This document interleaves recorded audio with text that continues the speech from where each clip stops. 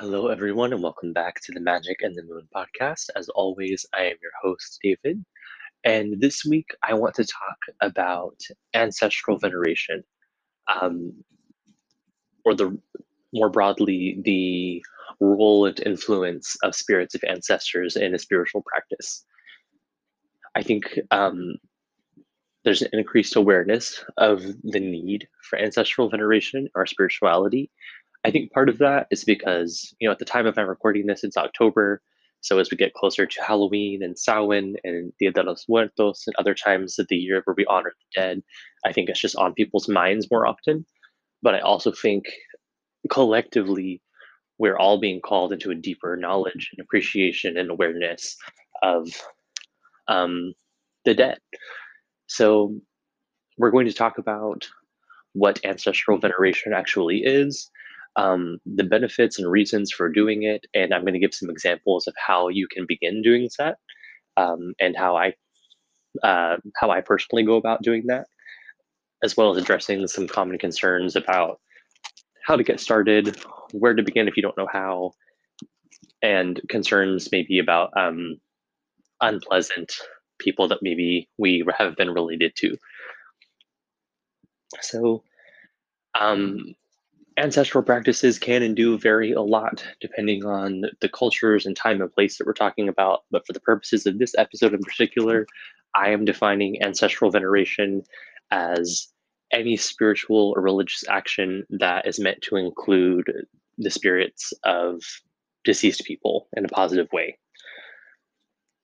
And I'm kind of defining it broadly on purpose to be inclusive of different traditions and cultures and religious and spiritual affiliations and things like that.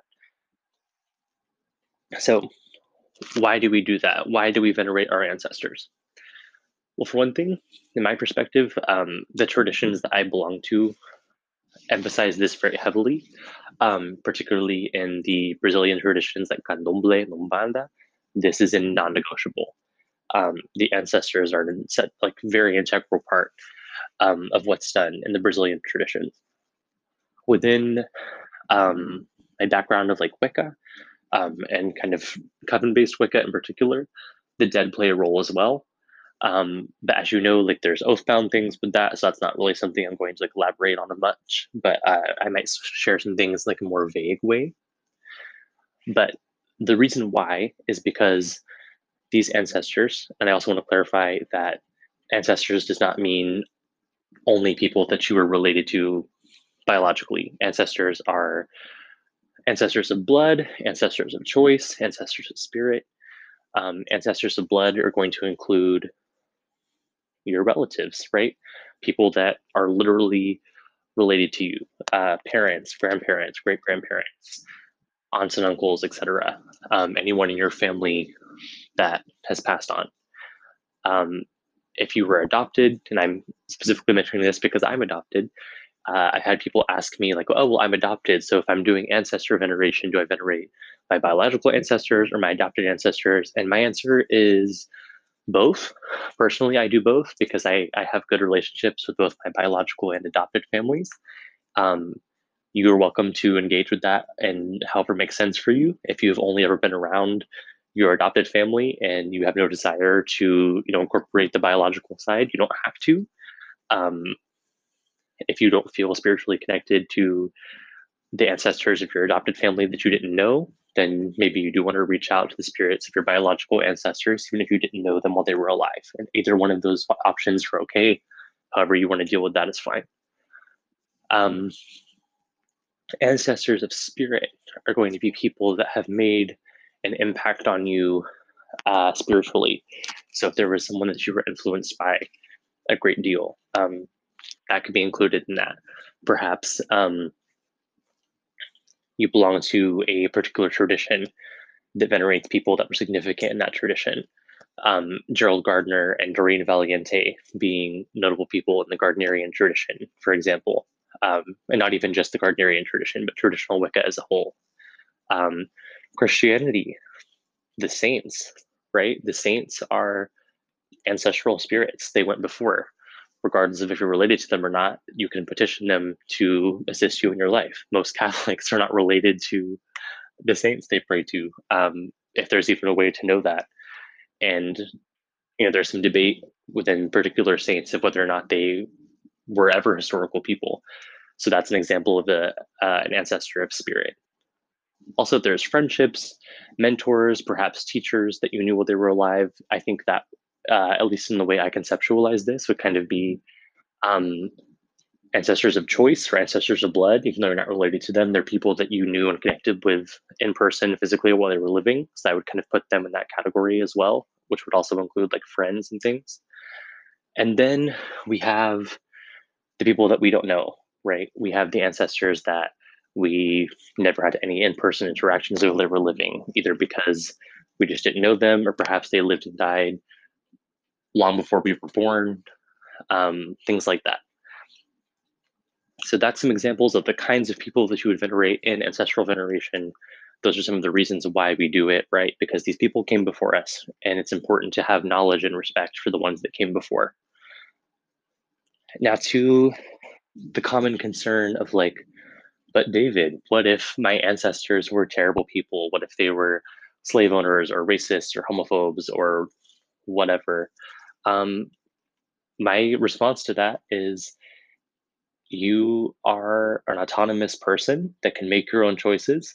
So if there is a person that you think is in conflict with your sense of morality and right and wrong, if they're not someone that you would have had a relationship with while they were living, you are not obligated to have a relationship with them now that they're dead. So those people do not need to be included. If you have relatives that you experienced firsthand that you know were bad people, there's no reason for you to have, an inclusion of them in your ancestor veneration. Um, with that being said, I think that it's important to keep in mind that ethics and morality are not fixed. They are very subjective and they change based on culture and time and place. So things that were acceptable in the past are not acceptable now in some ways. There are things I'm sure that we are doing now in our contemporary times that will be looked on by future generations as being wrong. So I think we need to allow some space for there to be nuance and in acknowledging that good and bad, right and wrong are not things that apply in an absolute way to every person or every situation. My personal perspective is also that when we die and we are no longer attached to a physical body, that our soul has a greater awareness than it did while we were living, and that many of our shortcomings or moral failures are not necessarily factors anymore after death because we have a greater awareness. Um, Now, with that being said, I still think that, again, you're autonomous to yourself. You don't have to include anyone that you don't want to include. And I know for me, there are plenty of people in my family that I either knew about directly or I heard about that I do not think were good people. And I don't include them in my veneration of my ancestors. But there are some people that I knew had some bad opinions um, from my perspective while they were alive, but I've had experiences with them since they have passed that have shown me that they have grown and that those harmful beliefs don't apply to them anymore. And I do happily include those people when I think there's good reason to. So, if you're wondering how to get started, I'm going to give you some examples of how you can do it. Keep in mind that, as with anything I say on this podcast, this is based on my perspective of things and how I was taught. So if you were taught something differently, or if you prefer to do something differently, that is totally okay. This is not the only way to do this. This is just one way that you can do it. So to the people that have never done this before and don't know how to begin venerating their ancestors, what I usually recommend is get a space that's designated for this only. If you have an altar already, um, for a deity or spirit guides or just anything that you work at an altar for, I think that can also be an ancestral altar. It doesn't have to be a separate place necessarily. If you have the resources and the space to have a separate altar only for ancestors, that's great. I know that's not necessarily a practical option for everyone because of time or money or space. For me personally, I have one kind of really big altar that has tiers to it, and different tiers are kind of designated to different spirits. So I have a kind of a section you could say, of an altar that's designated to the dead. But you want to get this space. You want it to be flat and sturdy enough to hold some things. It doesn't need to be like, incredibly sturdy, but you want it to be able to hold up, a few items without the risk of like falling over or being damaged. And the first thing you want to do is clean it. And I don't mean spiritual cleansing, I mean literally just physically clean it. Because in the same way that you wouldn't want to invite a living guest into a dirty place, you don't want to invite a spiritual guest into a dirty place either. And that's just good spiritual etiquette with ancestors, with any other kind of spirit, with deities, anything. That's just basic respect. You want to invite them into a space that is clean. So for me, I just do the mundane cleaning first. I'm using regular, household cleaning products to clean the space. I'm dusting, I'm sanitizing, I'm making sure there's no debris, I'm making sure that it is sterilized, not dirty or unhygienic. It's free from dust. There's no spills or stains on it within reason. And that doesn't mean that you have to have like a perfect looking piece of furniture. It's okay, if you have what you have that's broken or older, that's fine. But you want to get it clean and in presentable condition as much as you can that is reasonable. Um, After that, you do want to spiritually clean it. You want to cleanse it energetically. So what I like to do personally is I will get a washcloth or like a rag that I will add some warm water to, and then I will add a little bit of Florida water and wipe down my surface with that. So it's kind of a double whammy because it is practically just sterilizing, but also it's spiritually cleansing. But whatever method of cleansing you prefer is totally fine.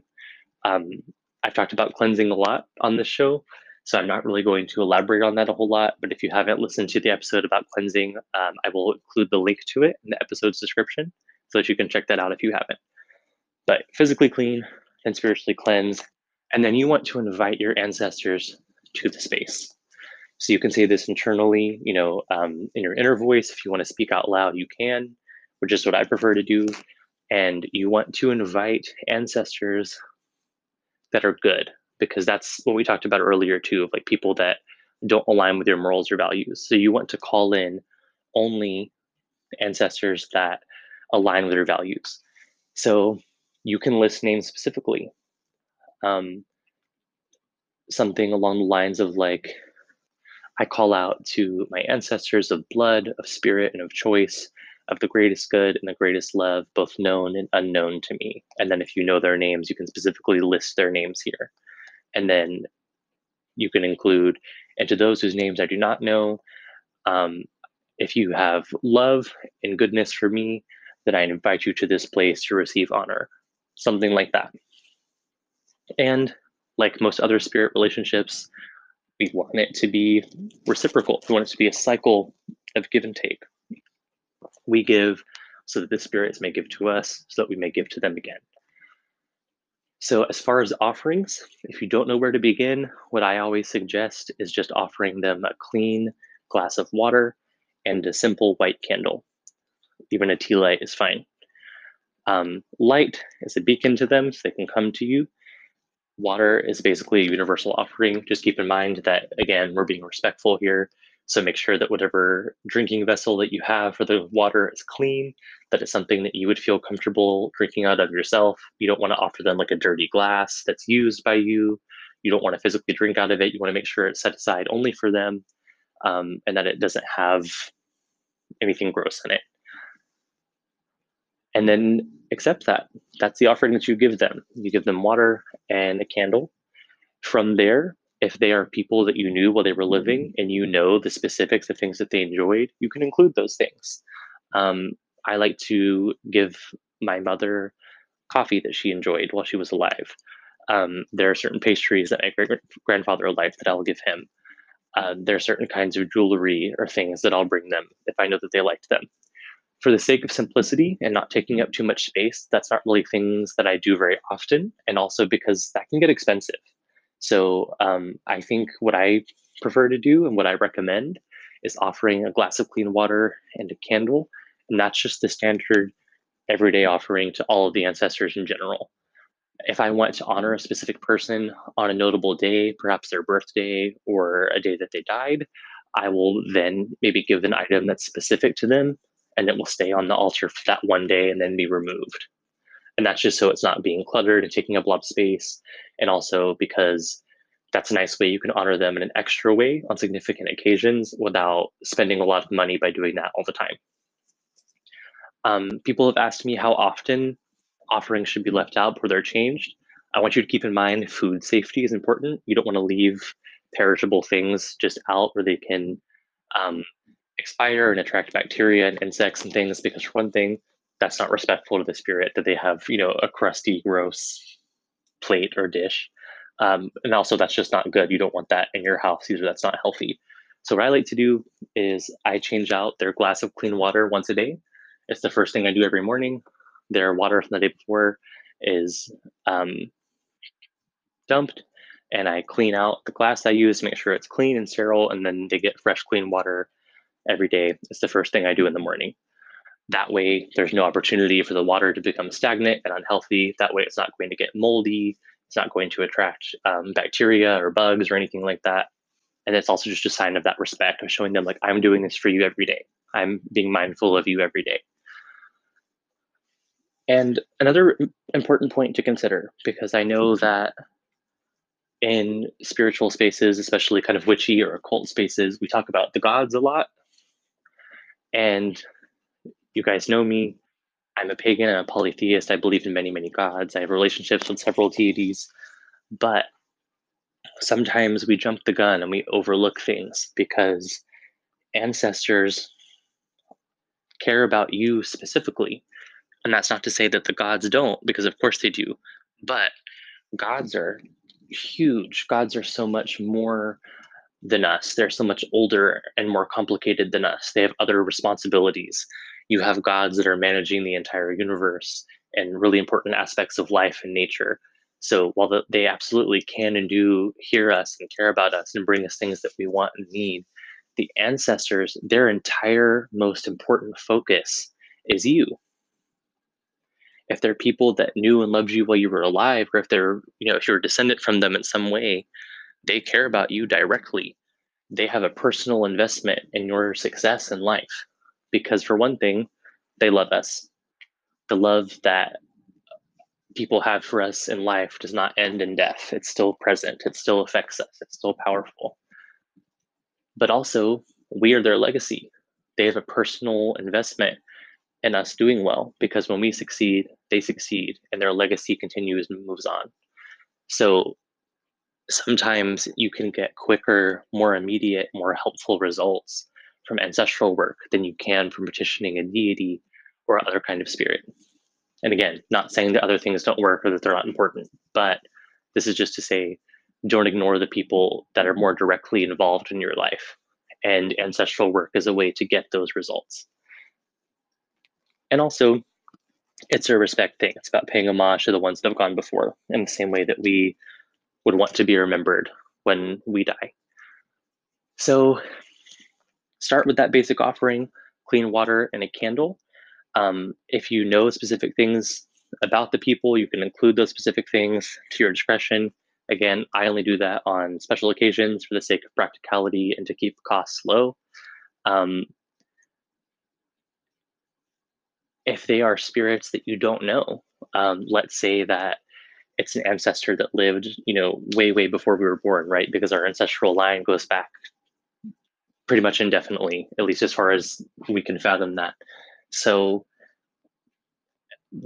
with the exception of the handful of people that are closer to your particular twig of the family tree that you knew while they were alive, you're probably not going to know a lot of personal information about the vast majority of these ancestors. So, if you can, research, look into your family history. If you have grandparents, or if you're blessed enough to have great grandparents that are living, find out what you can and value that time with them while they're still alive.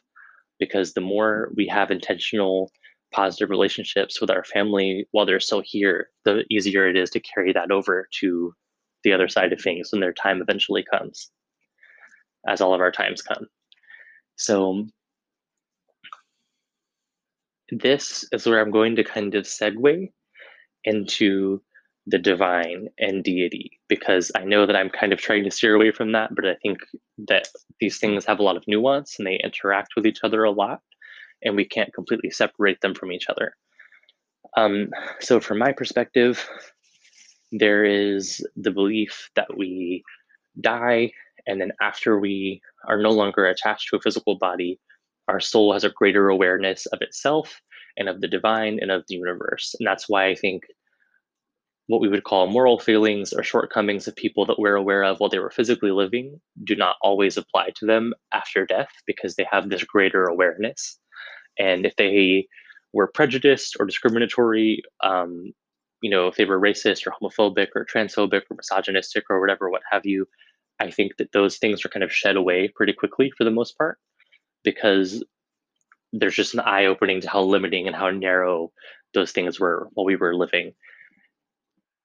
And for me, I believe that the soul is greater than just its experience of one lifetime.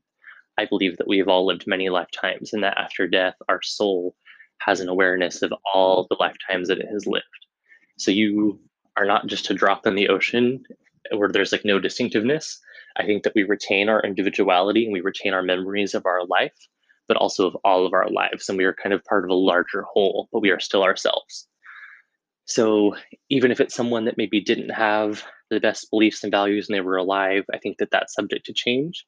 But again, use your discretion and be mindful of your own comfort levels. And even with that in mind, if you decide that you would rather not include someone, you don't have to. And there's no judgment for me there, because there are some people that I still don't include because I'm not comfortable with it.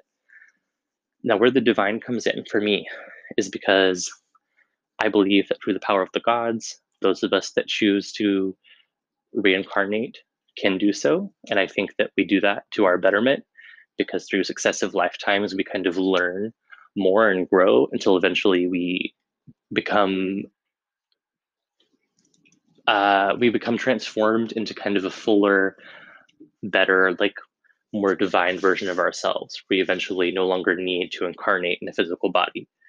I think those of us that perhaps don't want to do those things, we can rest with the gods and our loved ones that have gone before us and spend time there indefinitely. And then if we decide to come back later, we can. And if you do not want to, you don't have to. And again, this is just what I think. If you don't think that, that's totally fine. This is kind of based on different teachings that were passed to me, the traditions that I participate in, as well as just my personal experiences as a medium who speaks with the dead. And this is kind of what the afterlife seems to be like, as far as I understand it. Um, so, even though we're talking about ancestral spirits and not deities, there are deities that are associated with death. And I think that as we call people that are from our dead, um, it's important to have a good relationship with the gods of death as well, in a way that's relevant for you. For me, that looks like Santa Muerte, as well as some other deities of traditions I'm part of that have to do with death and the afterlife. And part of this work with ancestors is elevating them, because it's not only for our betterment, it's for the betterment of the ancestors as well, because as they assist us in our lives from the other side of the veil, so to speak, they learn more and they become better and they become more perfected. So I like to include devotions to certain gods of death in tandem with my ancestor worship, because it's acknowledging one day I will be among the dead too. One day I'm going to be in your care, and I want to have a good relationship with you now. And that way, when my time comes, I will greet death as an old friend. And that brings me a great deal of peace and comfort in knowing that there is that relationship there. Um, in one version of the Charge of the Goddess, which is this particular version is attributed to Doreen Valiente. She's speaking. The goddess is speaking, and she's talking about the afterlife and the need for death. And she says the words that are really comforting to me personally.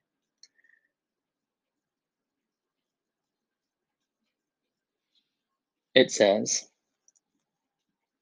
"On earth I give certainty, not faith, while in life, and upon death I give peace unutterable, rest, ecstasy, and reunion with those that have gone before."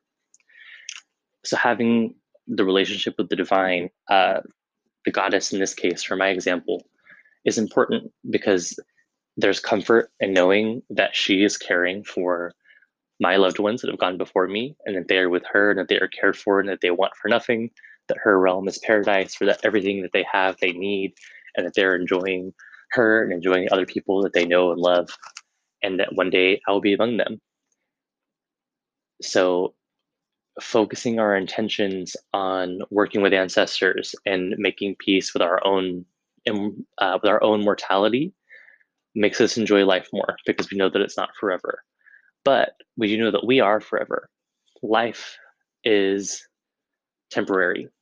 It passes quickly and it's impermanent, but the soul is eternal, like the gods are eternal. So by intentionally cultivating positive relationships here and now with the dead and with the gods of death, I can then enter death in my own time, as we all can, and be in a place of rest and peace and reunion with the gods that we love and with our loved ones that have gone before us. So that was kind of a lot of information, but as we're coming up on the end of our time, I'm going to quickly recap. So ancestral veneration is important because it acknowledges, pays respect to those that have come before us, where we come from, and because it seeks to elevate those spirits. We honor our ancestors because they have personal investments in the success of our life because we are their legacy. So they have direct motivation to impact our lives in a direct way, perhaps more direct than other types of spirits or deities. For offerings, it can vary a lot. Like I said, I think a glass of clean water and a candle is a perfect way to start. If you want to incorporate more elaborate things, you can as you find out more. I like to give specific offerings of food and drink catered to people's preferences on significant days like their days of birth and death. Aside from those things, I think a greater awareness of our role in the universe and with the divine could be achieved by making offerings and making peaceful, good, happy relationships with our ancestors and with the gods of death. So that is all I have for you right now. I hope you guys enjoy learning about ancestor work, and I will talk to you next time.